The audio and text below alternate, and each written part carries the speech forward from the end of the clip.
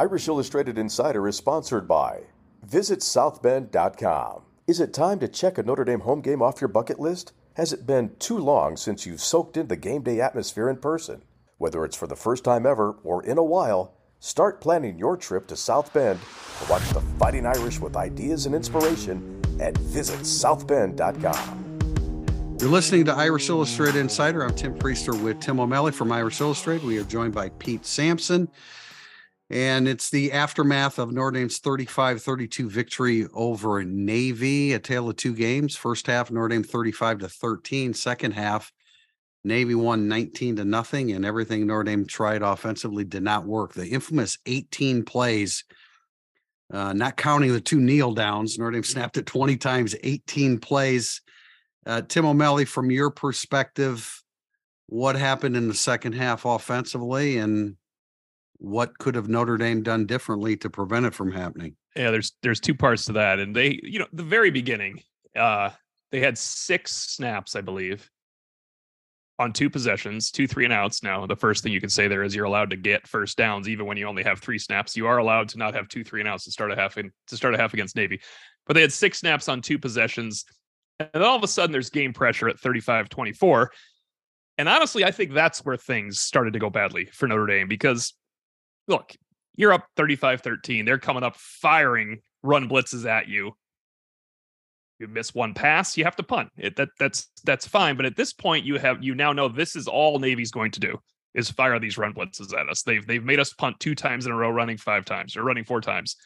At that point, you've had plenty of time, because your defense is on the field the whole time. You've had plenty of time to adjust to this. And I didn't see an adjustment that made sense, other than I will say there were some free throws for Drew Pyne to make, taking 6 yards off the snap, that he was not willing to take the throw.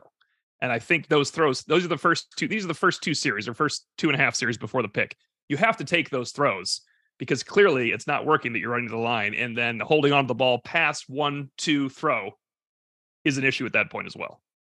It was a strange, I think, sort of tone set by Freeman coming out of halftime, where, how much time has he talked about urgency and everything we're due? And then it's like, okay, I know I said urgency, but really what we're going to do, we're just going to run out the clock here in the third quarter. And I think Notre Dame got out of gear, and then trying to get back into gear was a disaster, because they had guys who just didn't play well. Mike Mayer giving up that pressure off the edge where Pyne gets blown up from his blind side in the fourth quarter. That's just a guy not playing well, who you would always expect to play well. I think the running backs have been good in blitz pickup most of the season. They weren't in the second half. So I think, for Freeman to say hey, I wanted to run the ball. So if your head coach says, I want to run the ball, and should your quarterback be looking for the free access 6-yard throw? In theory, yeah, but I thought that the tone that Freeman set was just sort of counter to the entire first half, and it got Notre Dame and all messed up. The key play that could have finally changed the momentum, and it was never really changed, was it was 35-24 and the open pass to Mayer that Pyne airmailed. That would have changed drive everything. Number 3. It was drive number 3. It was drive number 3, and that would have made it 42-24. I don't know for sure he would have scored. Lane, their safety, the guy that I said that Notre Dame might pick on, probably would have caught up to him, but that certainly would have flipped the field and probably changed everything. But I mean, I went through those 18 plays. I poured over each one of those 18 plays, and Pyne had the free access throws. The one to Mayer was critical, but there was a time where Jaden Thomas was running a crossing route. There was a little turnout route by Mayer that would have picked up 7 at one point. Pete, you mentioned the running backs. Every one of the running backs missed a block. The Mayer miss against a guy that was 60, 70 pounds less than him was a tough one. So today Marcus Freeman said execution.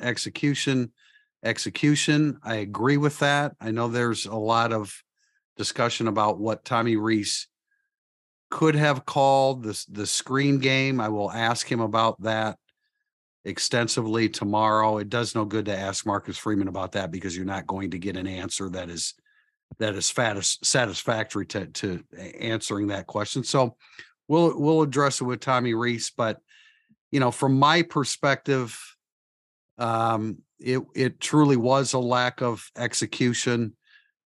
Obviously, it's still on Tommy Rees. Tommy Rees said a couple of weeks ago, he can say we had to look, it was open, but it didn't work. It's still on him. And so in this case, it's on him too. He has to come up with a way to make his players be productive and to execute. It is, Tim, because we were talking prior, like, you're having Drew Pine throw a slant. Yeah, slants are not. That was suggested. Slants with Drew Pine at quarterback. That I don't believe is a solution to the problem. Right. And here's the thing: we're eight games in with Drew Pine and 2 years of coaching Drew Pine, and you have to know what you just have to not have available to him in these situations and what could be made available. And in fact, Reese talked about it. I think it was probably after BYU because things were going so well, mentioning we have settled into knowing what Drew's strengths are, maybe what we shouldn't do. There's no reason to get away from that. Now, I really think, Pete, you made a good point about how they came out, their approach in the second half, and I'm not disagreeing with you. I question it too, but I feel like you could be disjointed to start a half when people throw some run blitzes at you, but then you have time to adjust, right? The lack of adjustment for me in the fourth quarter was strange. 3 sacks, Tim, after the missed 3 sacks surrounding a Deion Colzie conversion after that miss of Mayer. Okay, so like specifically, what should the adjustment have been? I thought at that point when they had the 3 sacks in the one series, the entire offense caved. Josh Lugg had I thought Josh Lugg's been playing really well. He had a bad second half. All right. I hate to play offensive coordinator's hat, but why not? What's the difference with why not a look screen or a bubble screen if they're playing man to man out there? You have one block to make, right? No, that's fair, and that's why we need to talk to Tommy. Yeah, Rees they're taking over your pocket, right? Whether you think Audric Estime should get the block or Josh Lugg should miss something or communicate something or Drew Pine misses something, if you do a quick throw outside, they're not taking over your pocket anymore. You at least change the dynamic, I think, is what I mean by adjusting. And I kind of want to flip it. Like, Notre Dame's defense gave up 19 points in the second half. It's not the first time this has happened against Navy. It happened in 2008. They gave up 21 points in 14 minutes. It happened in 2018. They gave up 22 points in the second half. They gave up 39 points. So they gave up 32 points in the second half in 2014. Those offenses kept scoring, so it didn't matter as much. Navy's offense is always going to be able to adjust, whether their players are good enough or not, to what you're doing on defense, because they live this every day. They see it and they go, okay, we have to do this. Now, Notre Dame might have just better players and you adjust, and it doesn't matter because Kurt Hinish picks you up and throws you to the ground. But Notre Dame's offense should be able to adjust to what Navy was doing. It's not an impossibility there. That's why I have a problem with it all being on the execution this time. And I am Mr. Execution. I know they don't execute. I will blame a player for missing passes and dropping passes and missing blocks left and right, and there was plenty of it. But I still think you could have helped your offense out a little bit more by the time you saw what was happening. Is that fair? It is, but Mayer's open and you miss him. Yeah. Yes. Mayer's open underneath and you don't see him. Thomas is open crossing and you don't see him. Here's my point. And I've said it 8 million times. And so here's 8,000,001. It's not one thing. You can't look at this and say it's one thing. The offense collectively failed. We can name individuals within the offense that failed, and you can point to the offensive coordinator upstairs who's responsible for making sure that they don't fail throughout an entire half against Navy. They shouldn't play well in the second half. They didn't play well in the second half. There's but that's simplifying. Pete, they had 12 yards. There's just too many things to nail down to be like, this was the reason. Like, okay, they were awful in the second half. They were terrible. They didn't just play well. You're right. They were awful. Yes. But it's like when they play that poorly across the board, to me, that comes up to the coaching staff of just like, they did not take the field in the second half in the right frame of mind. When you talk about, hey, Navy's going to keep coming and like, you got to be prepared for that. That they did not play like they heard Marcus Freeman say that at halftime. No, but in the first half, and these are the things that I object to when comments are made. It's like Drew Pine was terrible against Navy. No, Drew Pine was terrible against Navy in the second half. Yeah. In the first half, he was that, but no, but they don't say that. It's just he was terrible against Navy. Valid. Yeah. And he was 14 for 16 for 234 yards and 4 touchdowns, and he ran for the 5th. I mean, he was playing really, really well, recognizing things, hitting guys that were open when they were open, and it was the exact opposite in the second half. But again, it starts with Marcus Freeman, and then it follows with Tommy Rees, and it's you can't get shut out. You can't get shut out against Navy in the second half. No, and that's why I brought up those other games. Like, people don't remember that in 2018, the really good Notre Dame team, it was 27-0 at the half. And they get it to 30-14 and they get it to 37-22. Like, you're like, golly, what's wrong with the defense? That doesn't matter if you score 3 touchdowns, right? They adjusted to you. They're scoring on you. Same thing happened when 2014, they couldn't stop them when Joe Schmidt went out to save their lives. They just ran out of time coming back. Notre Dame scored 49 points. Who cares? They had 12 yards. That's awful, man. Think about that. It's like they had 18. Well, okay, maybe they did. The sacks count. Sacks count. No, of course they do. There was 5 of them. Yeah. I was at in 1988 when Notre Dame won the national title. I was in Baltimore Memorial Stadium where Brooks Robinson and Frank Robinson and Boog Powell played. And Notre Dame won 22-7. And they were awful in that game. I mean, they were lethargic. They didn't play well. It was a complete letdown. It was before Miami, right? I think so. Yeah. So there's a legitimate explanation there, huh? But Air Parsegian he went 10-2 in 74, and they beat Navy 14-10. Again, not making excuses, but I hate playing Navy, and that's why I agree with the tweet. The tweet by Mike Golick on that later. By Mike Golick Jr., and it's in the tail of the tape today about, it's like playing Navy is like you land on a different planet to play the game of football. And that is what it's like. Again, not an excuse, but, and we have a question about playing Navy in football, and I get all that, but and I also, this was a lot of the feedback. They weren't aggressive enough to start the second half. Well, there were 9 design pass plays in the first 13 snaps.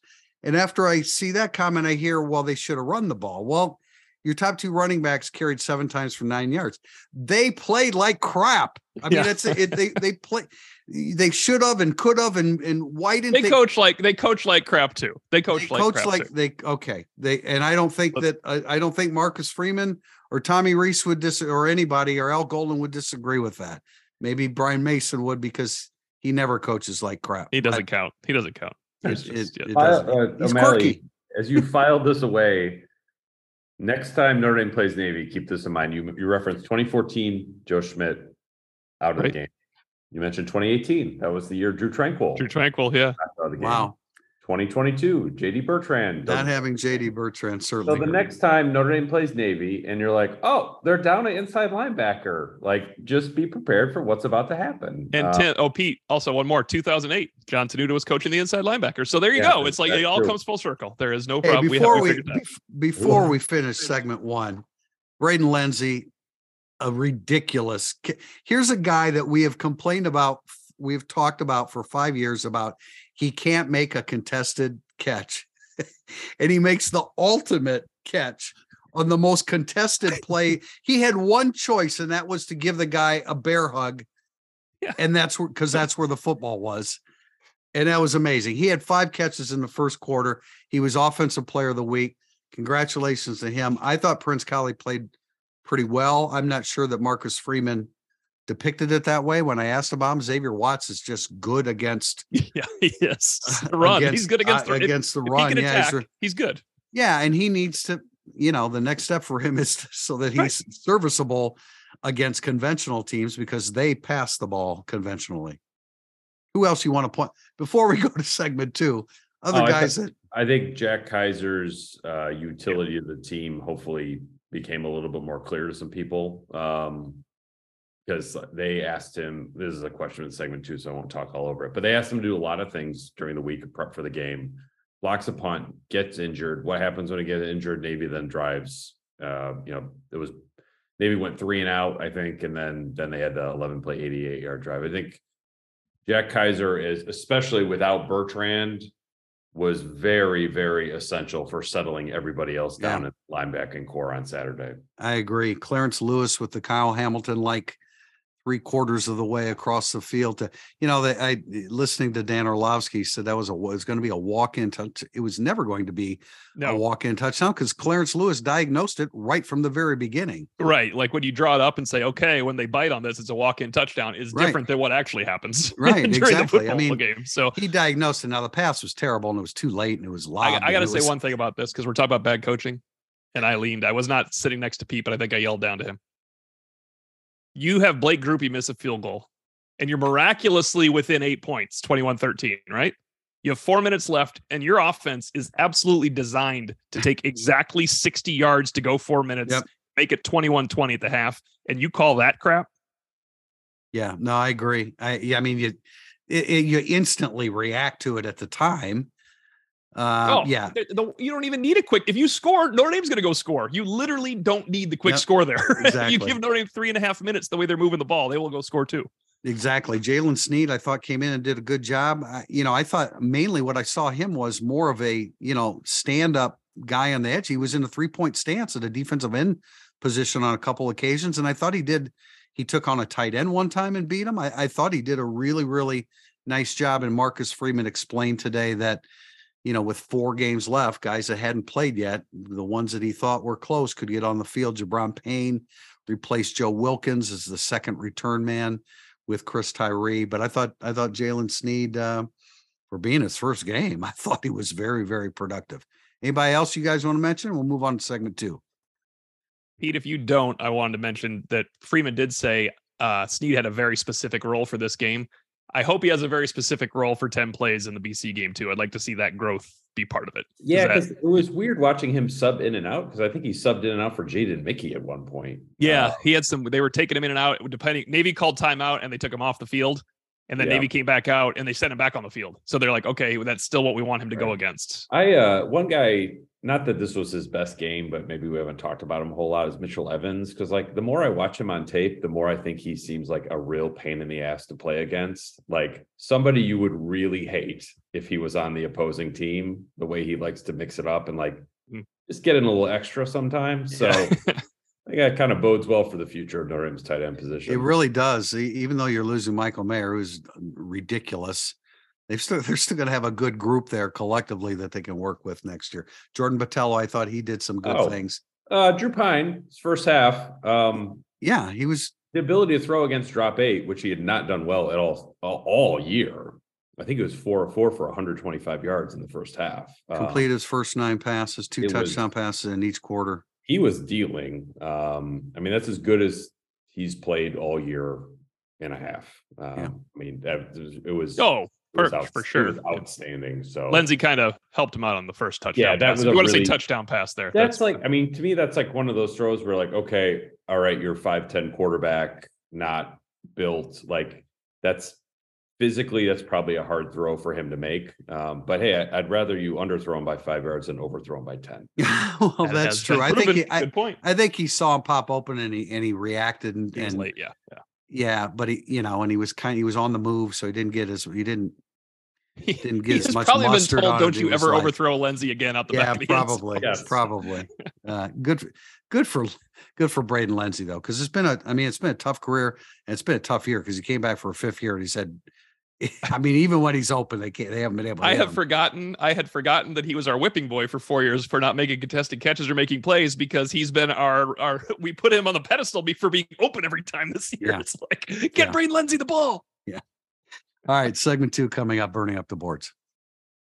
This is Mike Brown, former Notre Dame Leprechaun, here to share the Leprechauns Game Day at Notre Dame, an officially licensed children's book that celebrates the magic of a football Saturday at Notre Dame. Follow me on an adventure from Step Off Under the Golden Dome to ND Stadium with this perfect gift for Fighting Irish fans. Visit www.lepgameday.com and enter Irish to get your author-signed copy today. Go Irish! Here's another Irish tale from Do Dublin at dodublin.ie. In 1916, Irish rebel forces have taken up position on the north side of Dublin's St Stephen's Green Park. They exchange fire with the British to the south. Suddenly, a man enters the park with a brown bag above his head. Both sides cease fire. The park's groundskeeper has come to feed the ducks. For the next 6 days, there is a daily ceasefire so the ducks can be fed. Learn more when you do Dublin with Do Dublin Tours. Segment 2, burning up the boards. Our first question comes from Statman72. He's a first-time contributor to the show. Would you feel differently about the Navy game if the two halves were reversed? Yeah. I mean, I what I was thinking was, Would like, you be more what worried? if the Yes. 5 touchdowns were spread out over the game? Right. Totally different still. That But you would probably feel differently about that. A shutout in any half is not going to be received well. I mean, I would say if Notre Dame was down 19-0 at halftime, right. No, I agree. I like, agree. you would feel way worse. yeah, no Yes. doubt. No, hey, and that should not be lost in this. I mean, they came out ready to play, and that was, you worry about that after everything that you went through the week before with Clemson, physically, emotionally, mentally, everything. You So- imagine the mischaracterization of Notre Dame coming back from 19-0 to beat Navy. Miracle comeback as Irish. Yeah. luck of the Irish strikes in Baltimore. I appreciated post game when Marcus Freeman talked about, like, we had to learn to win close games, and then he sort of like backed away from it quickly because I don't know if you knew, like, ooh, that doesn't sound good. Like, you can't talk about winning close games where you just invited the other team to make it a close game in the second half. And I just say, like, the end of first half, they've done this before, but like, you score a touchdown, get a stop, block a punt. No, you get a stop, block a punt, score a touchdown, get a 3 and out. You smartly use your timeouts, get the punt, score again. Like, I like the way they managed the end of the first half too. Like, that was super aggressive going for it. They were very clear-minded at that point. As opposed to the way Ken Niumatalolo managed the end of the half. What are you doing, dude? Yeah, I'm not sure what that was about. What, Tim? How would you? I mean, the only way that game is okay, there's not a way that game's okay. It was 35-32 against Navy. They had an onside kick. Matt Salerno, with one of the more impressive onside kicks recoveries I've seen, he didn't even let that thing bounce a second time. He was all over it. It was like imagine that ball bounces free and it's somebody else trying to recover it. I was going to insert a name here, but I didn't do it. Like, I did want to mention that they're scoring, right? 80 seconds left. They're scoring. Navy is scoring if they get the ball. Probably. I mean, the momentum is so significant. But I did entail the tape today. I mentioned, because I've been around forever, and so I've seen about 55 Notre Dame Navy games, and you could go by, and they all had an onside kick, and they all and Devine and Holtz generally kicked their butt, but he also had a 28-27 game against Army in which Ivory Covington had to make a stop an inch from the goal line with their tight end. It's just no fun playing. It's no fun. And we're going to get to a question about that and talk about it a little bit. And not that Holtz wouldn't kick their butt normal. I mean, his teams wouldn't have kicked their butt if they played the option, but Navy has become Navy in about 2006-07 range, right?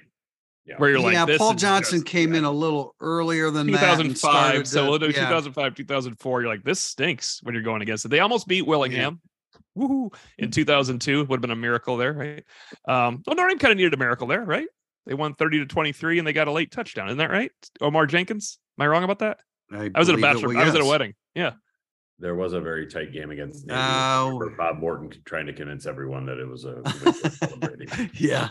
yeah. I mean, it sucks playing them. It does. There's no, because if you kill them, then the response is that Navy's no good. And let's go forward. Let me go forward a question, Tim, because I want to talk about this. All right, go ahead. ND Bass could be ND Base if he's freak base. I hope not. 2001. Are there any legitimate football reasons, capitalizing football, to continue the Navy series on a yearly basis? There is no benefit on the field, in my opinion. Does it help with recruiting? Does it help the playoff path? Hasn't the debt been repaid? Which is different than the rest of the question, obviously. Let's handle the football part. Why? I mean, what would the football reasons be? No, it's actually harder to play them than other teams too. Well, yeah, absolutely. And that's why playing them in the first game is the best way, because think about here, Marcus Freeman's in his first year, but any coach, but he's in his first year, and you have to, it's like Mike Golick Jr. said. I mean, it is a completely different brand of football, and you're coming off Clemson.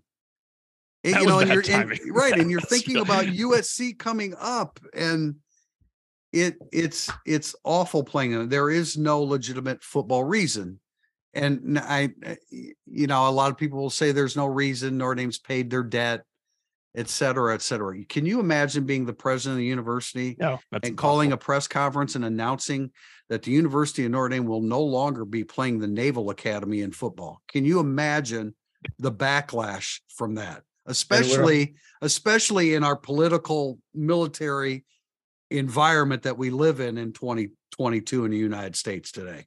It would be pathetic for Notre Dame to do that. Absolutely pathetic to back out of the series after everything that they put into it. I don't know, like, should they play Toledo or Marshall more? Is it like Vanderbilt? I don't know who you're getting on there, but it's not. I mean, the door in the Basilica is not God country when it's convenient to us, Notre Dame. So I don't want to hear it. Like, I understand the game is not a lot of fun. It's like going to the dentist. However, what is college football if not for history and tradition? Like, what's left? That's it. Nothing. They're all That's going the away. entire USC is freaking going to be playing sport. Minnesota next year at this time, or in a few years. Sorry. Yeah, I don't know. It's Uh, just do a better job coaching and playing. Yes, I feel that way too. And But I would not want to. But I would not want to be. On no, the but you know opposing you have coaching to, staff. and I want to give you. Yeah. But that doesn't make it any easier. No, but it is part of it. It's part of being at Notre Dame, and I like to bring this up sometimes. It's really hard for Notre Dame to prepare for Navy because of their unique style, right? Everything about it's hard. It's also really hard for Navy to beat Notre Dame because they don't have a single player that would play for Notre Dame most seasons. That's not true. They have 5 players that would make Notre Dame. No, they do have 5 every year. I think that would make it. They have 5 guys that would make Notre Dame's team. I can think of one recently. Well, I was just thinking of Sackfest 2022, and there you go. Apparently, we can throw some more guys out there. I was going to go with Alohi Gilman. No, of course. Yeah. So you're saying that it's It's harder for Navy. How hard, it's harder for Navy. It's hard for Navy to play Notre Dame. It is. It's a very hard thing to do. It is. It's a really difficult team to beat if you're Navy. I'm not sure you guys know that or not. It's really hard to beat a guy that's much better than you. There's one quote I want to give you. I'm glad this game is over. Anytime we play Navy, it's a chore.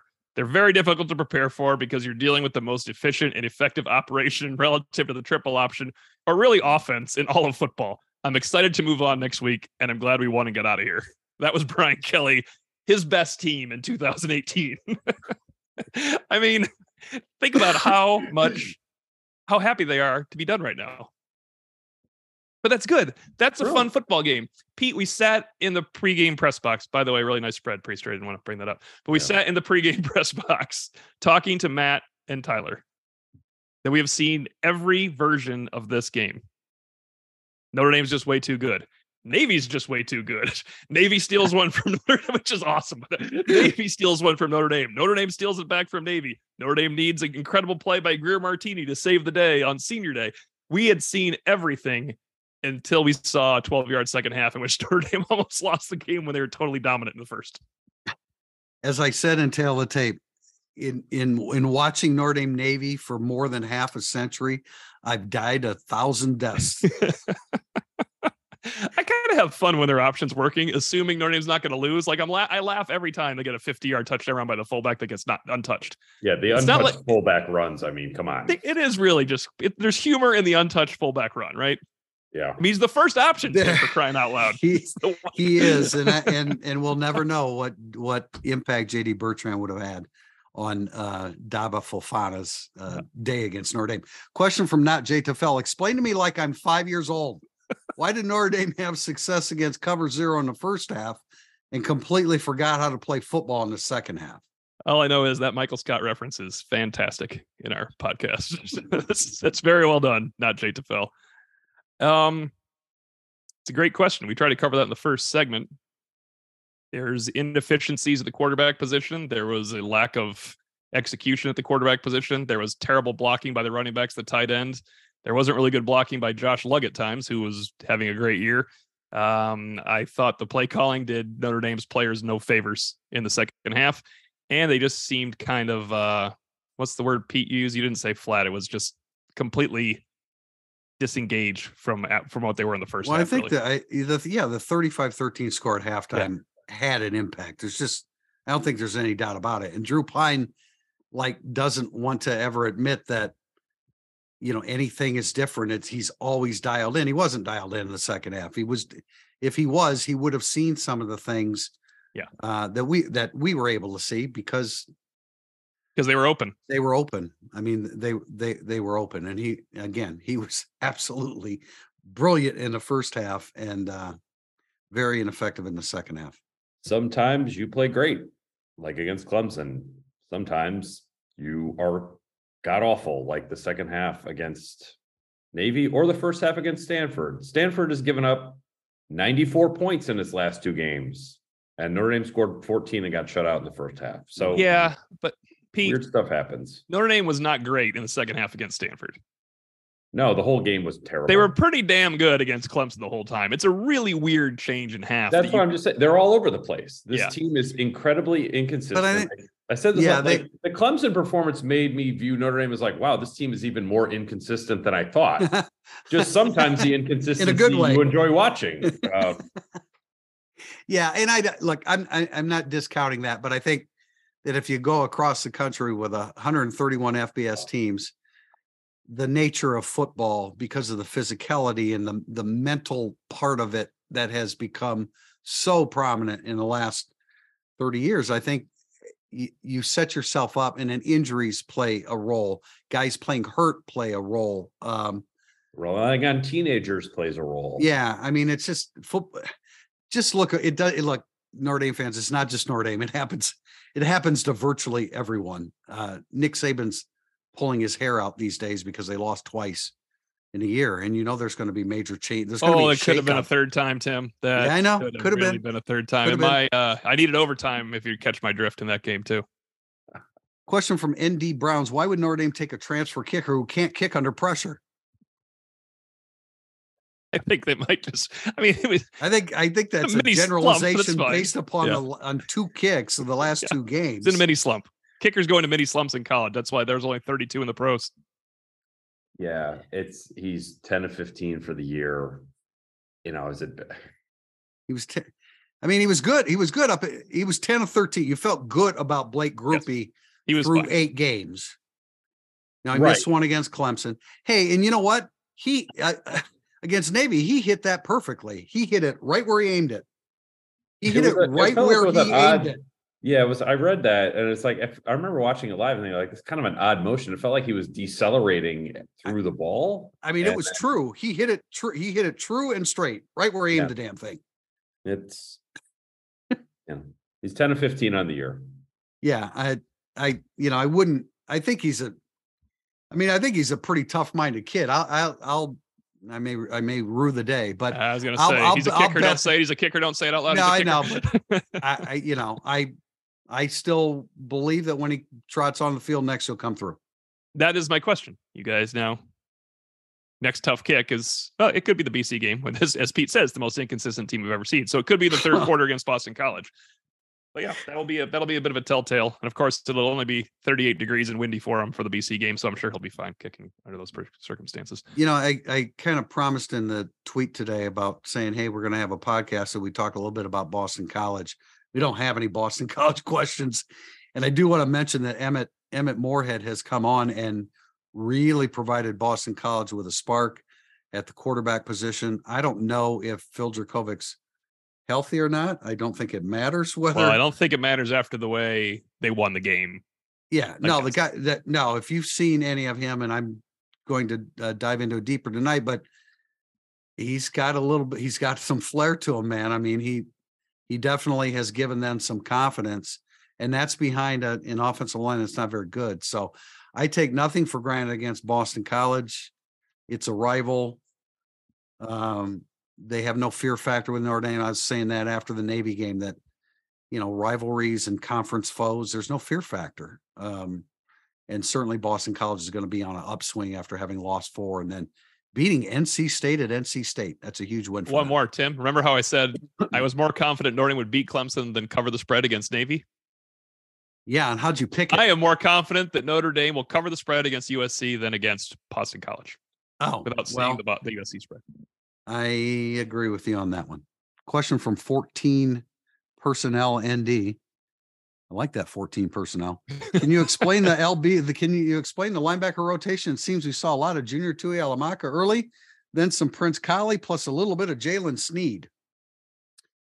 Yeah, I mean, it's all unique to Navy, right? Like, that's not going to be the rotation moving forward, especially with Bertrand back. Like, I was told that beginning of the week they were going to start Colley at Mike, struggled in practice, so they flipped it to Halamaka with sort of Colley as the number 2. Then Tui Halamaka struggled in the game. They went back to Colley. Yeah. So that was basically, and they had Leofau at the will, and then Kaiser at the Sam with Houston Griffith as sort of the backup Sam linebacker for that week. So it, I was surprised they went with Tui Halamaka, freshman making your first start against Navy. If you're a middle linebacker, you're going to finish the game with 1 tackle against Navy. It's hard to sort of get your head around like what you're watching and how quickly it's happening to you. So probably, I mean, it's kind of one of those sneaky good things about the game, is that they end up getting a lot of young players their first reps defensively against Navy. And they usually don't get that benefit in the game. You know, I gotta say, go ahead, Tim. I'm sorry. No, you're go ahead.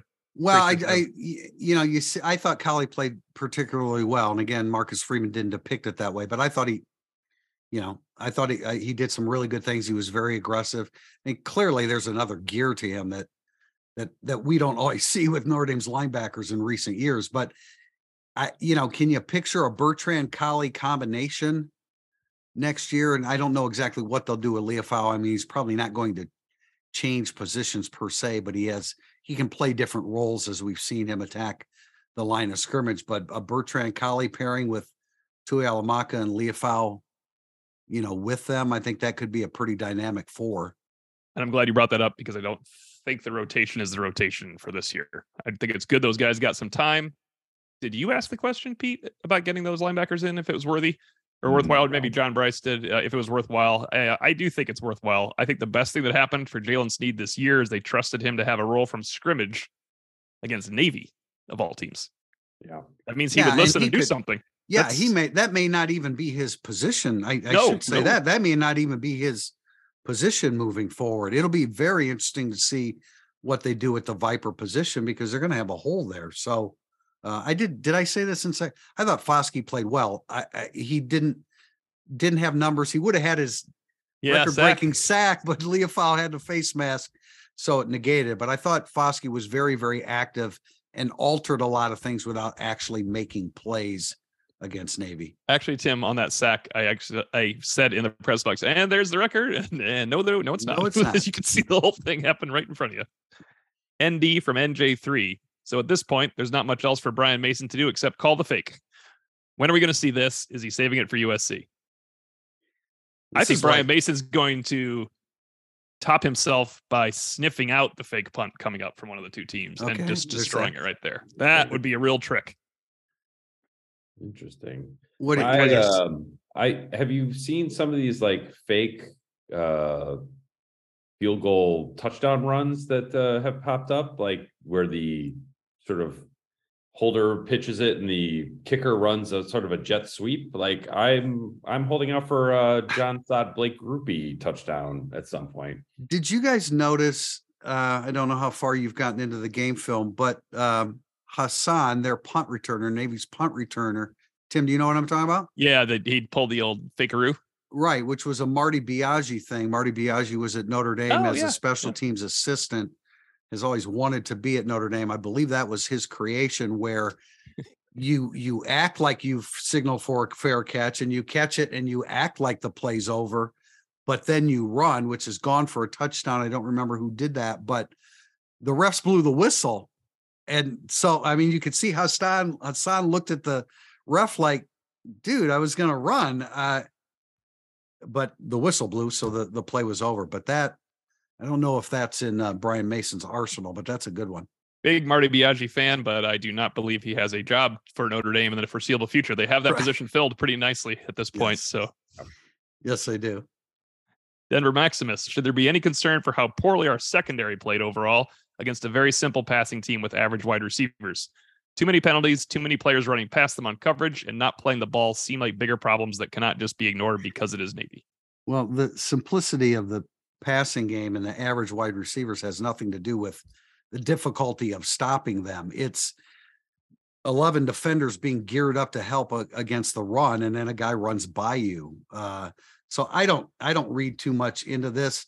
The penalties, look, if you're beat, grab them, hold them, tackle them. I get that. I mean, there's no sense giving up a touchdown, although it certainly wasn't a great game for DJ Brown. I don't understand Jaden Mickey. I really don't. I mean, there's so much confidence and bravado. I mean, he kind of I know him and Clarence Lewis kind of ran into each other a little bit. Orlovsky called it getting caught in the contrails, which I thought was a great term, but I just didn't think Mickey chased Walker at full speed and Walker just went right by him. Yeah, I mean, the frontline secondary players I thought played okay. If you're talking about Morrison. Yeah, Morrison did some good things, I thought. Lewis is a rotational player. Clearly, the way he sniffed out that fake was excellent. I mean, I don't think Hart got caught in any way. Watts played well. Brandon Joseph is hurt. DJ Brown obviously did not kind of have it all together, but I think there's nothing about that game where I was like, oh, the secondary. I thought they were fine. The diving catch was a really nice one. There's some plays. They've made some plays too. That's why Navy, when they do complete passes, they average a ridiculous amount per reception because the defense is so geared up to stop the triple option. So I think it's a one-off situation. Notre Dame secondary is playing pretty well. But Jaden Mickey needs to, and he's coming off the abductor issue too. Yeah. Who knows where he is with that? But Benjamin Morrison is setting the standard the way Alt and Fisher did last year, and your expectations then are that they did it, so why can't this true freshman do it? And that's pretty unrealistic. Question from J Turk 83: has it been discussed the lack of safety depth of moving Clarence Lewis there? He doesn't have the speed for cornerback, but good instincts to play safety. It might be too late in the game, but we've talked about this. We've discussed it. Yeah, we've discussed Clarence Lewis moving over to safety. It's not out of bounds because every safety besides Brandon Joseph has moved over to safety. Every single safety on Notre Dame's football team has moved to safety from cornerback or wide receiver. About that. Xavier Watts is a wide receiver. Houston Griffith was a nickel corner. DJ Brown was a corner. Who else is on the team? I'm missing one guy, but Brandon Joseph is a true safety. And there's they move everyone. They don't recruit safety well. Did you mention Ramon Henderson? Ramon Henderson moved from corner to safety too. All of them moved. Jester Walters was always at safety. He doesn't travel, play, or dress when he's at home, so I don't count him as a safety anymore. I'm just going down the list here, man. I'm just saying, man. Go ahead, Pete. I'll stop talking. I was just going to say, if you want to talk about this in spring, maybe that's a combo to have. But I think that's what he means for next year. Well, then, because he said the lack of depth for next year. With entertain it, or who's going to be your nickel next year? Mickey. Or is he? I mean, well, he would be the top candidate. Lewis could still be a safety and be your nickel if he's your backup safety. And Lewis could have 2 years of safety. Right. With the pandemic year, right? Yeah. So, Notre Dame has needs at both positions. Yeah. Or all three positions if you include nickel in there. So I think Clarence Lewis will be part of the solution. Well, I think if Hart comes back, it makes some sense, right? Because you then have Morrison, Hart, Mickey, plus the incoming guys. And then Griffith will be gone. I can't even fathom Brandon Joseph going pro right now. I don't get the point of it. And I think we talked about this recently. That could happen. It could happen with Cam Hart too, but they really need, by next year, Watts and Henderson have to come of age. I mean, I think they're coming of, I think that's, I think so too. But I mean, to the point where, okay, these are our starters, or these are frontline guys that we know we can throw out there and trust. Right.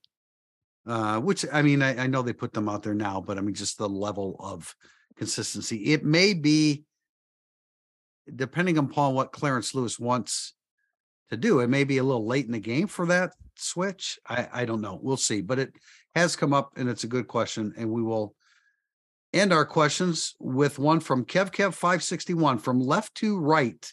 What is the starting offensive line for the 2023 season opener against Navy? All right, I'm going to go with the odd Kristofik stays, and it's going to be Alt, Kristofik, Correll, Spindler, and Fisher. And then I know the other option is Kristofik goes somewhere else to grad transfer where he could play 2 years. So that's why I'd be a little concerned about him staying, in that he could play 2 years somewhere else, not one. I will go Alt, Kristofik, Correll, Schrouth, Fisher. That was the other option for me. Yes. I was thinking. Okay, I'm going to go from right to left. I'm going to go Fisher, Coogan, Correll. Not knowing what Kristofik will do, I think it will be. Say he doesn't come back, because otherwise you're saying Kristofik. It will be okay. He doesn't come back. Yeah. It will be Spindler or Schrouth. Okay. And Joe Alt will win the left tackle. I think he's got a foot up on the job. Yes, I'm gonna go with him too. Remember how many times we talked on this podcast about, are they going to move Fisher back to left tackle?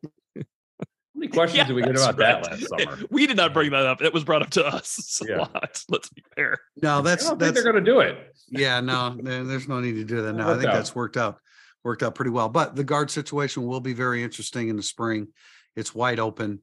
I'm saying Coogan because I've heard good things. Yep. I think Ashton Craig's in the mix, although I think long term they're looking at him, more than next year at center. I'm going to throw one out there that I saw on our message board because it's so fun, but it's pretty far out there. Right tackle, Correll or Baker. What? Right guard, Spindler or Schroth. Center, Correll. Left guard, Blake Fisher, and left tackle, Joe Alt. And they just go left every single play for an entire season. Wow. Well, they've had a lot of success with that left side this year with Patterson and Alt. That may be a formula for success. But we're going to come back, and I promise on Thursday we will talk a lot about Boston College. Thursday, November 17th, our next Irish Illustrated Insider. We appreciate you joining us today. This has been Irish Illustrated Insider.